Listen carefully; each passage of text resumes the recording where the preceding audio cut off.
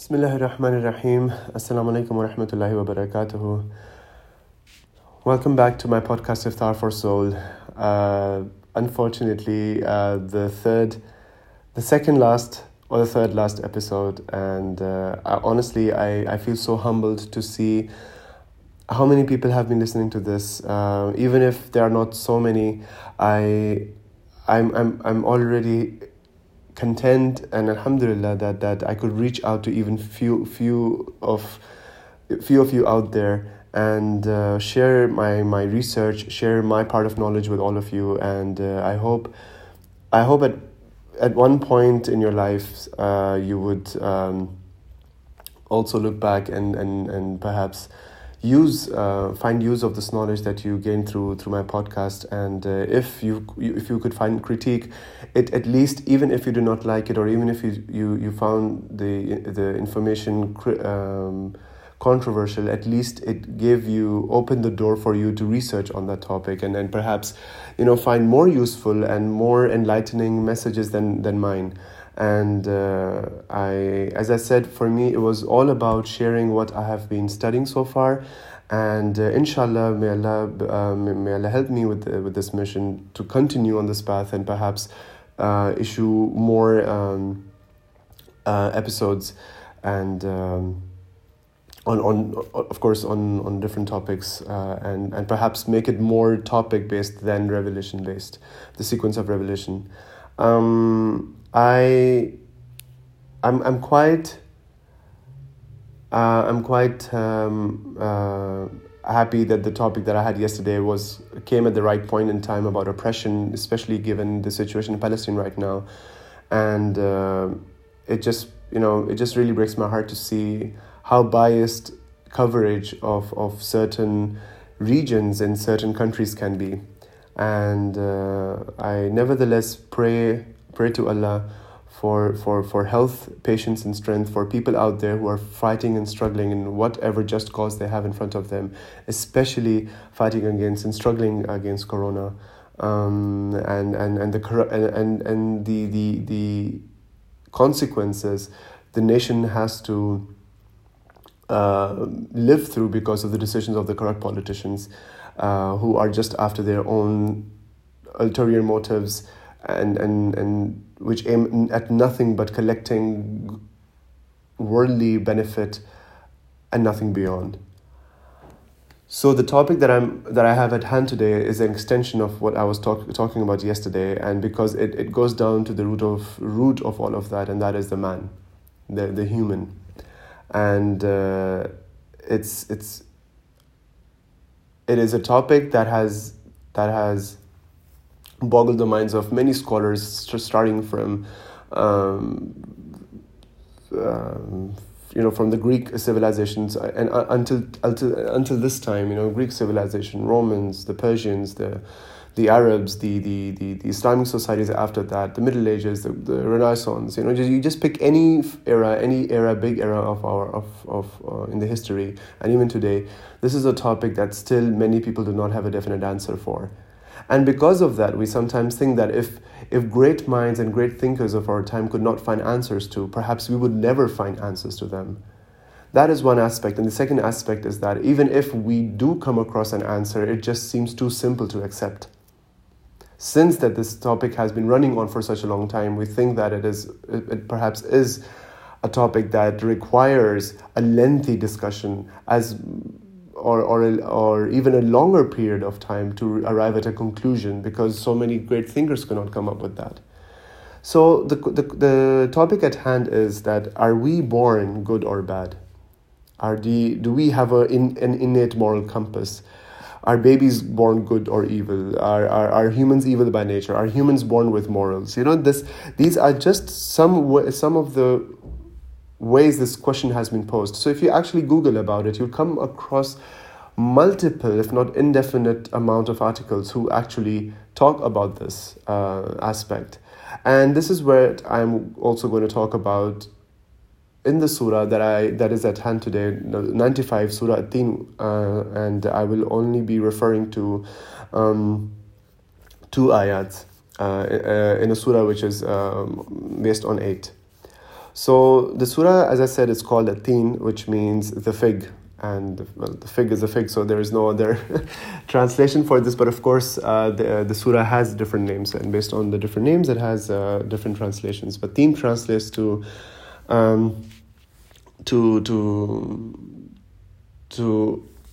the fig.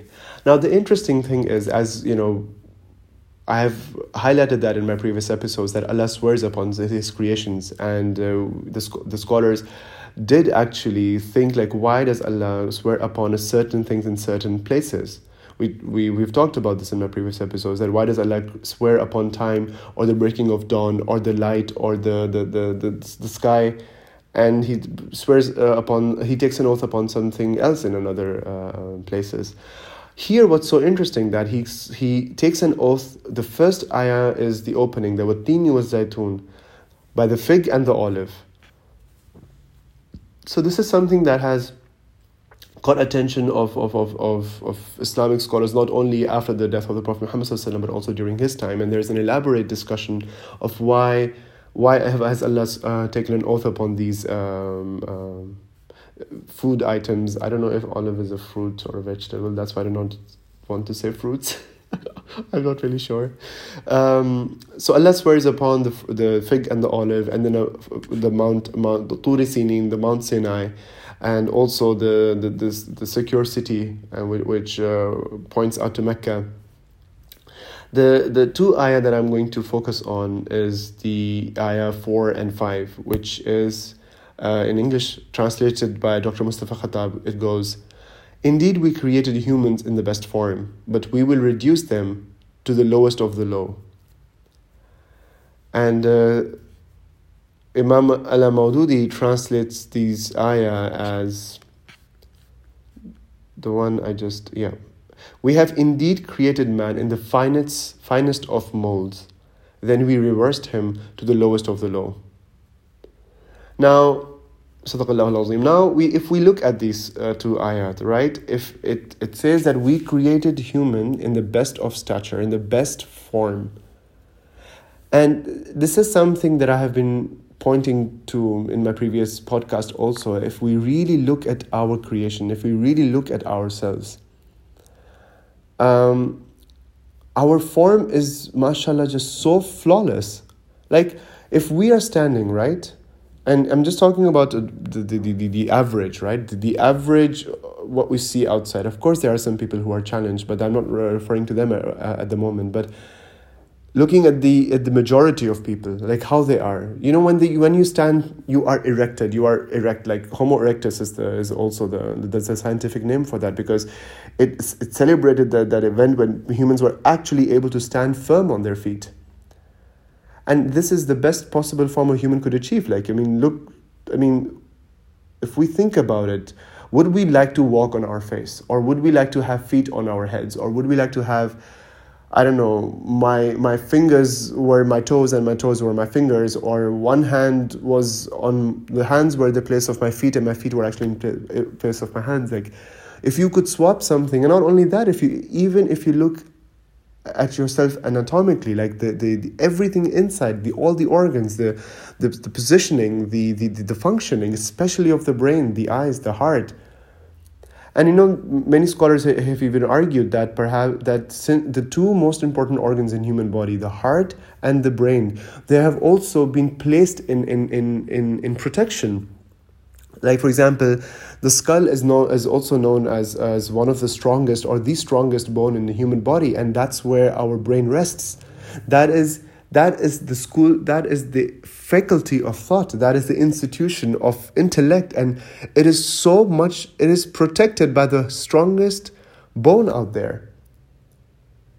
One of the strongest, if not the strongest. And in the heart also, it rests inside a rib cage. It is protected, but if you look at the other creations, if you look at the animals, for example, ostrich, it has a tiny brain, and it's not. I'm not sure if the skull has that much power, that much strength as much as ours has. So Allah says this, that I have created humans in the best form, but that does not only mean physically. The idea has also been extended spiritually. What do I mean with spiritually? And this is where I would connect this point to the research that has been going on, that will go on, and that is going on currently. Like, I refer to two articles. One by Tom Aglietti. He I don't know if I pronounced it right, to be honest. It is on BBC Earth, and the other one was on CNN. This was written by Susan Chun and Chun,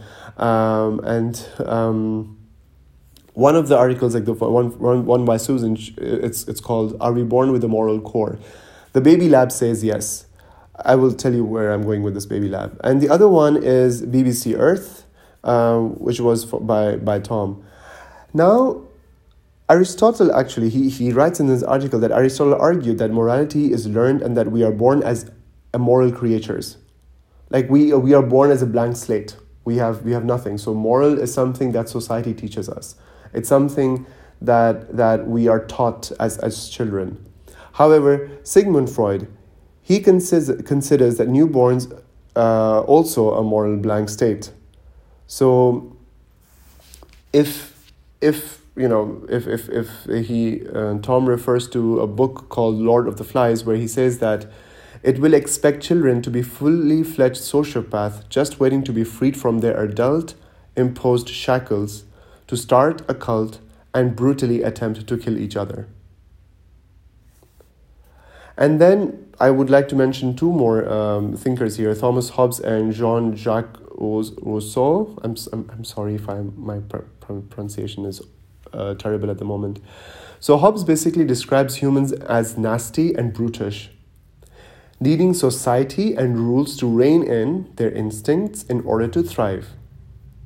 Later, Jean-Jacques openly criticized him, arguing instead that man would be gentle and pure, without the corruption of greed, inequality caused by the class system imposed by our society.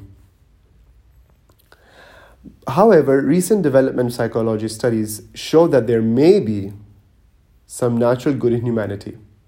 And this recent psychology studies are basically done on babies, where they are shown certain clips, they are shown certain unjust behaviors, and they see with what they sympathize, with what scenario they sympathize.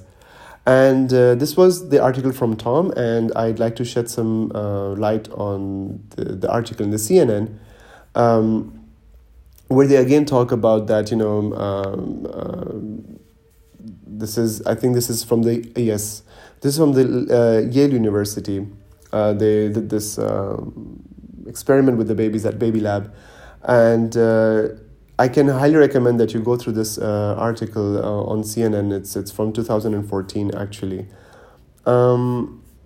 And then, I also Googled a bit, right? So what were people talking about? So for example, this website, Scientific American, points out that morality is not just something that people learn. That's an argument by a psychologist called Paul Bloom from the Yale University. It is something we are all born with. And then, there are several other, as I said, there are countless articles that you will find on this topic.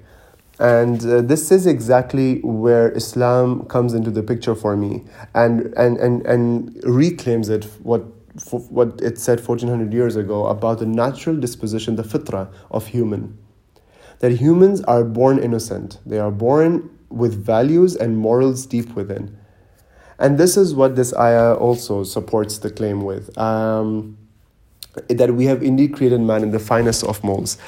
And there's another ayah on fitra that I'd like to mention, where Allah says that in the 30th chapter, actually, the ayah 30, the word is used in the context of fitra.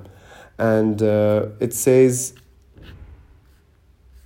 I'm sorry, I had it written, so it's like 30. So Allah says in the Quran,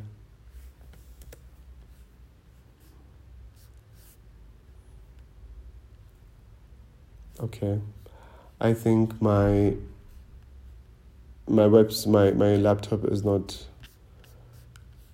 helping me. It's not on my side today. So all right, here we are. Yes. So it's the Surah 30, Ayah 30, where Allah says, "So be steadfast in the faith in all uprightness, O Prophet, the natural way of Allah, which He has instilled in all people." And if you read in the ayah, it states "Fitrat Allah," so it's something from Allah. Like for example, it's a possessive noun. I think that you see that fitra has been it's something that has been given by Allah to humanity. That people are born. They are born to be good. They are born to be kind, generous. All these positive personality traits you can think of. And that is why when people talk about spiritual awakening, when people start talking about empathy, when people start talking about compassion, and the transformation, the spiritual transformation they go through, they really get in touch with their fitrah. I'm not saying that they're getting in touch with Islam, but what I'm trying to say here is that when people start this journey of identifying their soul, identifying what actually is within them, these are the people who start realizing that they are born to be far beyond more than submitting to these worldly benefits, these worldly gains, the materialistic life that we live in. If you really, for example, when you meet these monks, right, in monasteries, from the Buddhist religion, you really see this peace and calmness that they have. And even if they do not have much of what this capitalistic world would call, this having a great big house and car and the best job, paid well, best looking kitchen or living room or apartment, even if they do not have any of that, you find this peace in them. And not only, you do not even have to go to a monastery for that, but reach out to people who are so happy in their lives and who even have so less compared to standards what our society tells us, defining what is less and more. And you see these people are just so content within because they have touched something in their soul. They are in touch with their innate instincts, what is within them. So the idea behind is that you do not need a civilization. You do not need a civilization to tell you that you are the best. You do not need certain rules around you to tell you are the best. The rules and guidelines are there to shape you. To, for example, be it any kind of profession, or be it any kind of aspect of life, even if it's a cook, even if you want to cook, even if you want to clean, even if you want to do anything in your life, there are certain established guidelines that you need to follow so that you can shape yourself. Of course, you're free to express yourself however you want. For example, when it comes to singing, right? Like you know that a voice that is, even if you have a beautiful voice, it needs to be trained. So even if you have a beautiful character, even if you have a beautiful soul, even if you have a beautiful heart, it still needs training, because we will always be, as humans, we will always be coming across something challenging, something negative around us that will make us lose our focus, lose our track.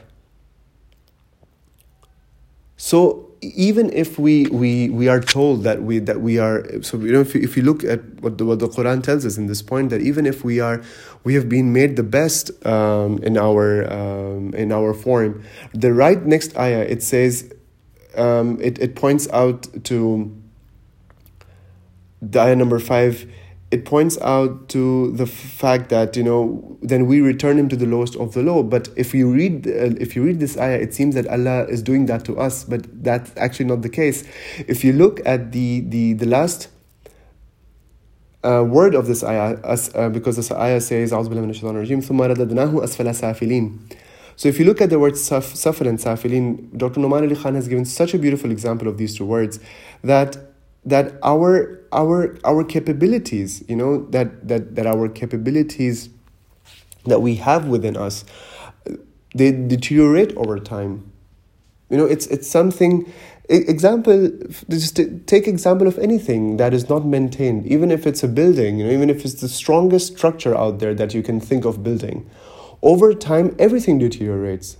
Beauty, or peace, or happiness, everything just deteriorates over time if it's not attended to, if you don't take care of it. Our bodies is the biggest example.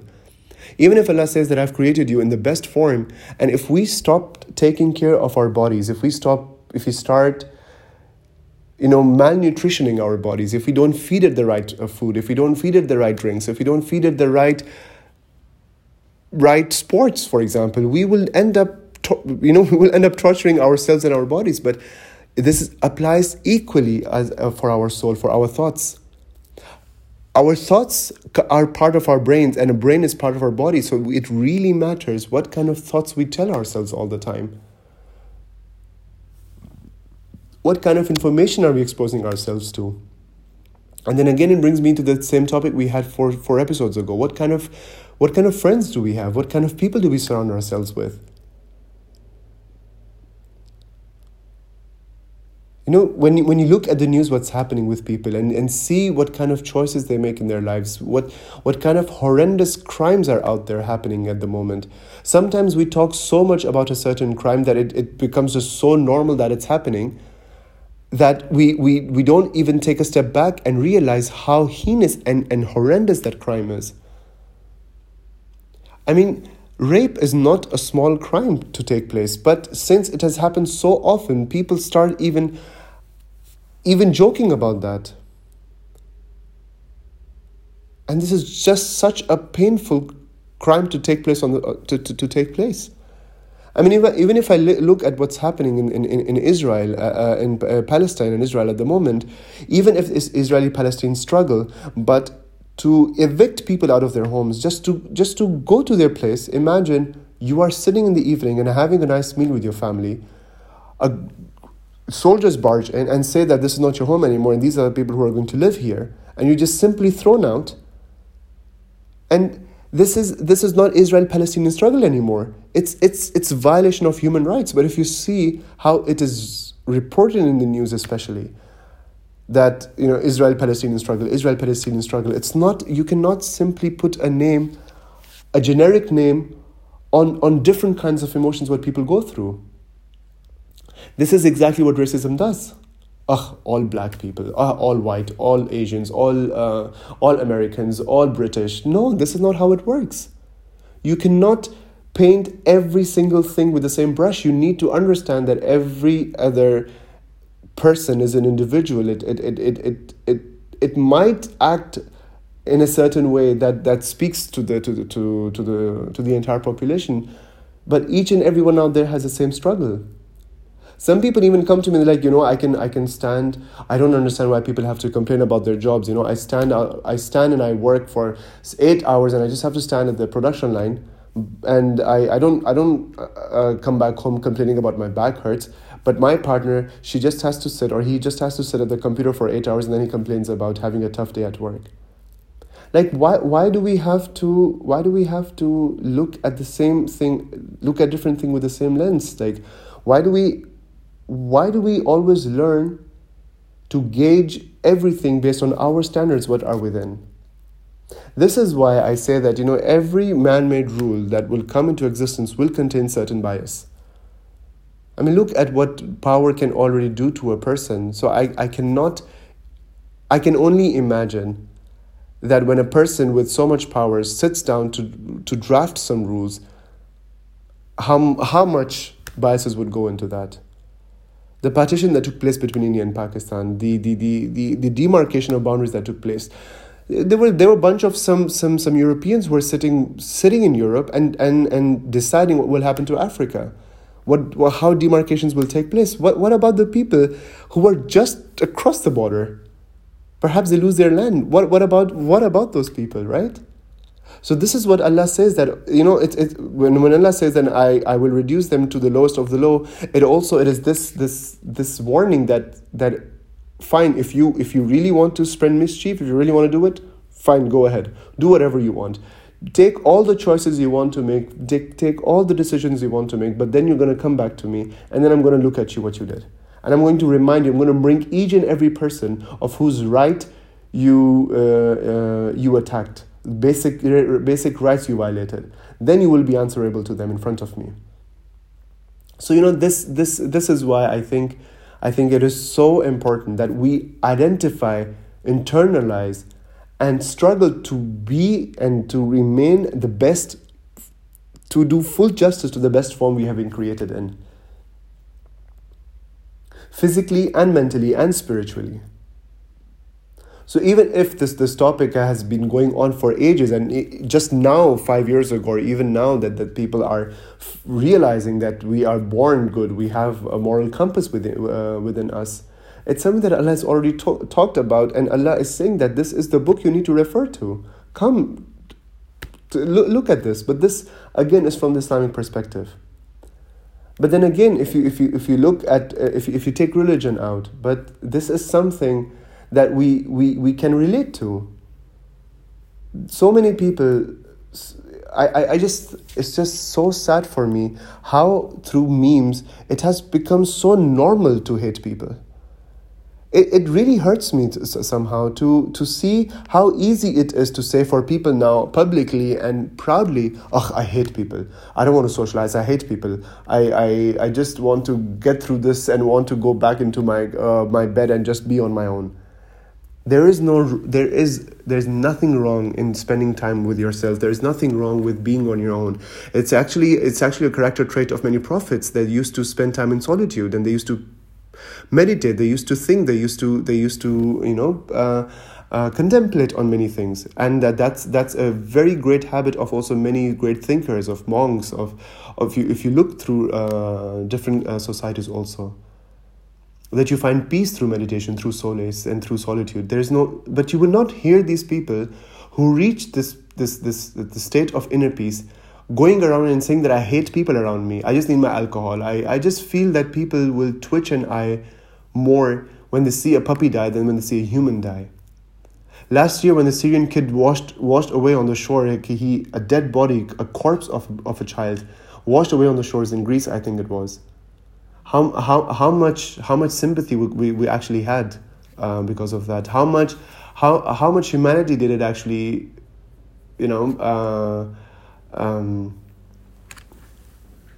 how do you say, arouse in us? Like, did we do something about it? Did we play our part to make sure that we can do something to fight injustice on this planet?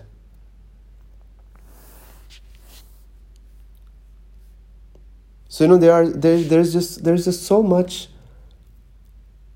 normalization of things we shouldn't be saying in the first place, I think.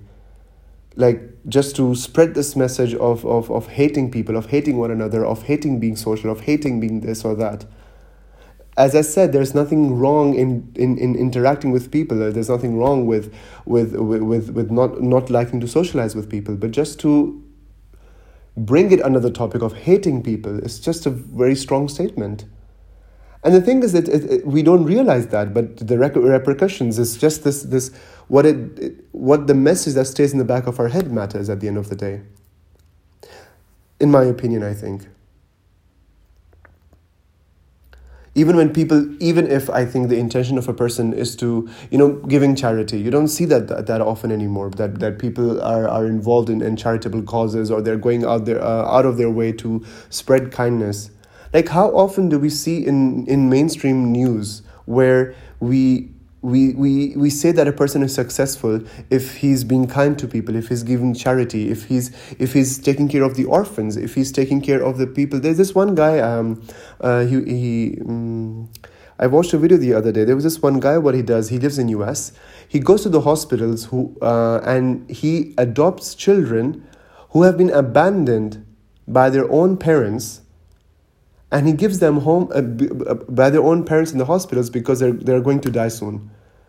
So they have no parents. So what he does, he adopts these kids. He goes to the hospitals all the time and just makes sure that these children, these little days they have in their lives, these days are just beautiful.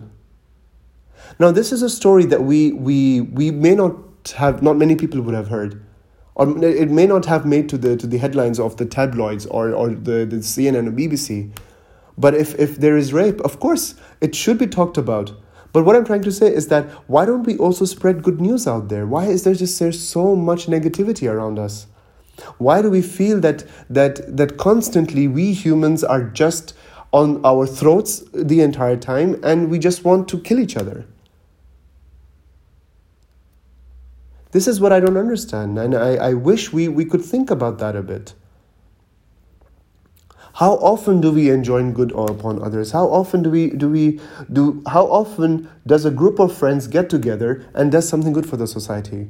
Why does it always have to be that the group of friends get together and we just go either to a shisha bar or we go to a bar, grab drinks, complain about our problems of having a job and the job being stressful, and just dancing the night away, or or just basically just doing nothing but staying at home and cooking and chilling?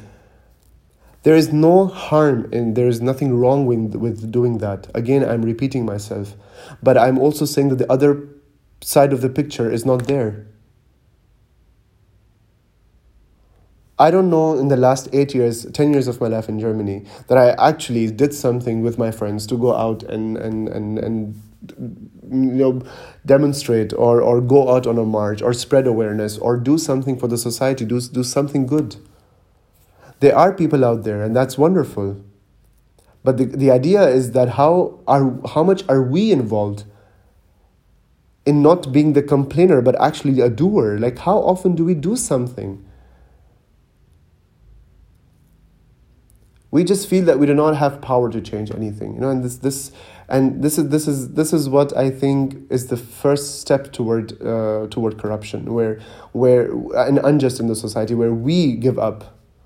We, in our capacity, we have injustice, I think, in our immediate surroundings, the way we see how people treat each other, our colleagues, friends, family, whatever, relationships. There is so much we can improve. And I love this verse because this fills my heart with so much hope that Allah takes it on himself that he has created humans in the best form, spiritually and physically. So if we can start retreating our steps and realizing and reflecting upon the person that we have become, we will realize that deep inside we are just good humans. It's what has happened to us as we grew up, the kind of choices we make, what the environment that we were living in. And then again, I do not need to mention this, but if you look at this book, Thinking Fast and Thinking Slow, this is a Nobel Award author. If you look at this book called The History of the Mankind, or Homo Sapiens, I think it's called, by this Israeli author, Yuval Harari, I guess. They talk about what influences these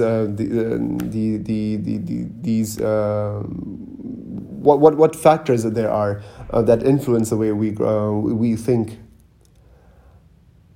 and the choices we make. But that is not the end of the story. We always have the power to rewire our brains and our hearts. Actually, the word qalb, the Arabic word qalb of the heart, actually comes from a word which means it's something that flips sides. So our heart, we all know that, even if we don't want to admit this, but we all know deep within how often our emotions change towards something. So we have it within us that we can bring about a change. We can bring about a change in our character, in our personalities. We cannot simply use that as an excuse to be lazy and not work on ourselves.